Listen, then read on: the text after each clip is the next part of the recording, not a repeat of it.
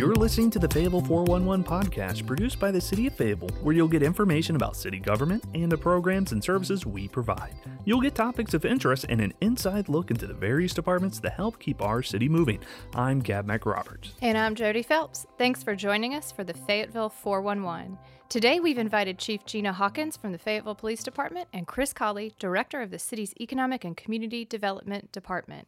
They're here to talk about a new microgrant program that will reduce crime, and it's going to be available to help local residents and nonprofits. Welcome to the Fayetteville 411. Thank you for having me. I'm super excited. Yeah, we're really happy to be here to talk about this today. We're really glad you're here. And so innovative crime reduction is something, Chief, we know you're passionate about. Yeah. And I want you to start us off by telling us a little bit about the program and the idea behind the microgrant program. Okay, so last summer when we started seeing a rise in violent crime, we do our best to think outside the box. We have our workforce, we have technology, but then we started looking around the state and the nation, and we saw Charlotte had a microgrant program that dealt with involving the community in reducing crime. So as we start looking into it, we know here in Fayetteville, there are so many community partners, community watch groups, or just people engaged in the community.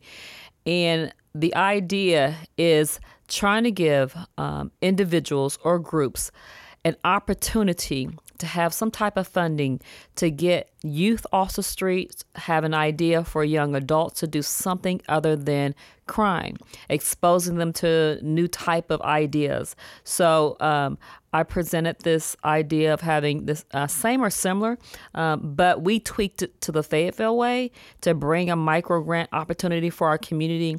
That way the community truly becomes a part of keeping us safe and getting involved. That's incredible. It's a nice low barrier access to opportunities. Yeah. And I think it's important because you really got to, there are a lot of people out there with some great ideas, and it gets them involved and gets them part of the solution and connects them with the resources that they might not have ready access to. Absolutely. There are a lot of people doing things right now. They're doing it in silo. They're even doing it without even knowing how to apply for a grant. What was established as not just educational. So part of the program is teaching people how to write a grant, and then teaching accountability so that eventually they can build upon their ideas or their programs, or even work together with another program to get an initiative started. So it's really exciting. Now, who's going to be eligible to apply for this program? Is it limited to individuals, nonprofits? So, Director Colley, I'll let you answer that one. Yeah, thanks, Chief. So individuals, community watch groups, like the Chief said, Boy Scout, Girl Scout troops, anybody who is interested in lending a hand towards community violence reduction.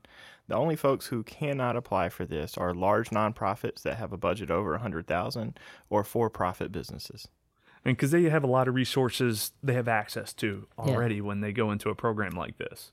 Well, exactly. And then there's the aspect that Chief mentioned about the community capacity building, too. And so we want to raise up some of those folks that are really passionate and working in the community and help them partner together to create some organizations that do this kind of work year round.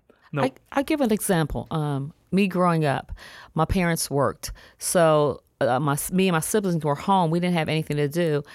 But there was a track team that had a coach that went and drove and picked us all up. So that's a cost to get us in something structured. And eventually we became, we weren't idle.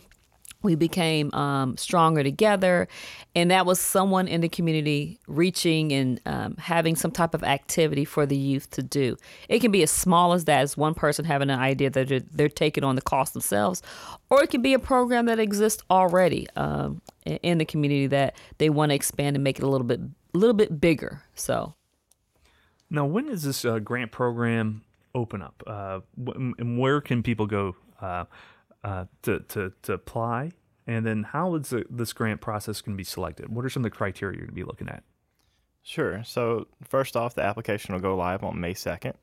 It'll be on the city's website. You can get there at www.fayettevillenc.gov/microgrant, or you can get there from the Economic and Community Development homepage. As far as who is eligible to apply and what the kind of types of programs and things, that I think we're really looking for innovative solutions from the community, but some of those ideas that we have out there right now are that conflict and resolution. Yep. Yeah. The community crime prevention, so in those neighborhood watch groups, things like that. Opportunities for kids and families and parents to get out and be in the community. And really working towards like some stability and addressing upward mobility with communities that have some of the higher crime rates in the city. So although the application will not open to maybe the 1st of May, the manual of everything that we're talking about is going to be available right now, right? We're almost done with it. Okay. It'll be done pretty soon. We're working through the last details of some of the capacity building for nonprofits that we're doing, and we're partnering with the FTCC at the local community college to help put those programs on. So as soon as that schedule is finalized, hopefully this week, we'll be putting that manual out there so folks can see it. And it's not a big manual; it's just 8 pages. Yes, it's very Yeah, so quick. It's not Straight to the point. Yeah, it's not a tome by any stretch. And we're looking to put on some kind of workshop classes to help folks understand what is needed for the application process. Just like the manual, the application is very short and simple as well. It's about telling us what you're trying to do, what your budget looks like, and what you hope to get out of this. Excellent. And I think that's really important because you really want the applicants to really think through the process and get, dot their I's, cross their T's, and get all your ducks in a row before you apply so that you can make sure you have a successful application and have access to these micro grants. And we're here to help. What's more important to me, though, is just their idea.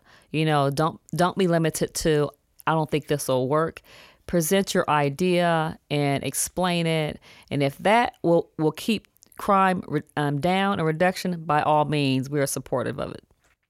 So tell me, when I'm looking to apply for this grant, what could an individual or an organization expect in terms of the size of funding available? So it's going to be a tiered program. The lowest tier is going to be up to $1,500. That'll be for folks who are just engaging with us for the first time. And then through the second round of funding, we'll go up to $2,500 if you're successful with the first one. But if you're a nonprofit or you're partnering with a nonprofit, you can get the maximum amount of $5,000 for the grant. That's incredible. It certainly will make an impact for some of these organizations. Where did the funding come for the program? It's truly, it was presented to City Council as part of the violent crime strategy that I had for the police department. So City Council approved general funds to be applied to this program. And Chris, what's going to be the ECD's role during this program? So the reason the chief looked to us to help with this program is because we work with nonprofits and members of the community pretty regularly, especially around giving out grants and money and how do we report that stuff back and show the outcomes and impacts. And so that's really where our department comes in, is helping to tell that story of how successful this is, but also working with those community members to help capacity build and help put the resources in place that if they want to start a nonprofit, then we can help them get there. Now, when you hear about microgrants, what are some of the advantages of having a program like a microgrant versus other routes you could have taken with this? Yeah, so we give out a couple $100,000 in grants every year already, but most of those are $10,000 up to $50,000. And so for those, you have to be a nonprofit. You have to have all your tax filings. You have to have an audit. You got to see who all your board members are. There's a pretty high barrier there to giving out public funds for that. And so with this, we're looking at that smaller amount, that low barrier, so that we can get some really engaged, excited individuals who might not have a nonprofit or know exactly where to go, but are out there doing great work, and we can help them out. Empowering is a big component for me as the chief, and I always believe in empowering our community, educating them, literally teaching from the ground. How do you get an idea? How do you get it funded? And then you grow it. So part of the whole program is the educational piece, is the learning how to build the capacity, like Chris said, of even growing. And then they'll be able to apply for even larger grants or even go outside if they want to decide eventually to become a nonprofit.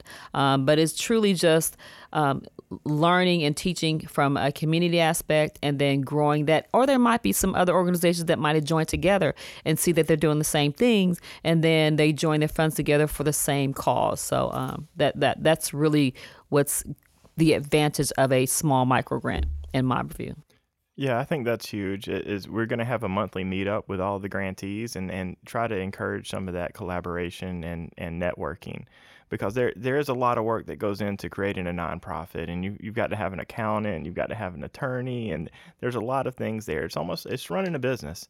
And so, 4 or 5 folks with a really great idea are much more successful together than individually. And so we're hoping to foster some of that as well. Innovation, for sure.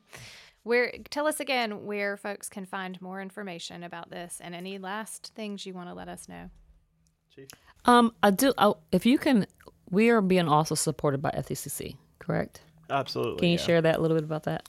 Yeah, so part of the economic development and small business resources that we do is we partner with FTCC and they do a lot of small business training. And so they also have a nonprofit training workshop and classes as well. So they're specially tailoring something for this program, which is pretty cool. But then they also have like a regular curriculum where you can get a certificate and things like that. So it's really, really awesome over there. That's Dr. Mark Sorrells and Kent Hill at FTCC are leading that charge for us. But last thing I want to say is I want people to come, bring their ideas. There's no limitation other than themselves. So, and we're super excited at the ideas and the possibilities that can come out from this, and even more excited because we know that that's going to get the community engaged in thinking about crime, thinking about deterrence, thinking about youth engagement, parent engagement. So, making our community strong is really, really what I'm excited about. Yeah, same here. I'm really interested to see some really passionate folks come together and maybe start brainstorming different ideas and working together to create a strong nonprofit in our community, or several of them. All right. And if people go to the website at fablenc.gov/microgrant, what kind of information are they going to see there about this program?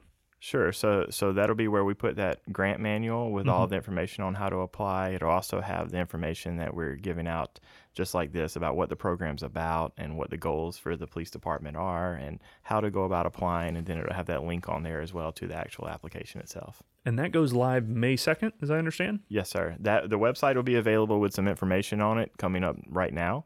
But moving forward, that button to apply will go live on May 2nd. Excellent. Well, I want to thank both of you for coming on and sharing all this great information about the microgrant. I think it's really wonderful to hear about an innovative program that's going to help connect people who want to make a change in our community with the resources so they can make it a success. So I want to thank you for coming on and sharing that information. Thank you for having us. Yep. Well, that's going to wrap it up for this episode of the Fable 411. The Fable 411 is one of several podcasts that the city produces for our podcast channel, Radio Fable, as we provide timely and informative updates every week on a variety of topics related to the city of Fable. Be sure to subscribe to Radio Fable on Apple iTunes, the iTunes Podcast app, as well as the Google Play Music Podcast portal. Radio Fable is also available on iHeartRadio, Spotify, and TuneIn. You can also listen to every podcast that Radio Fayetteville has to offer by downloading the FayTV streaming app, available now on Roku, Apple TV, Android TV, and Amazon Fire TV. You can view all of our video content by visiting faytv.net. To get information about city services, go to our webpage at fayettevillenc.gov. Thanks for joining us.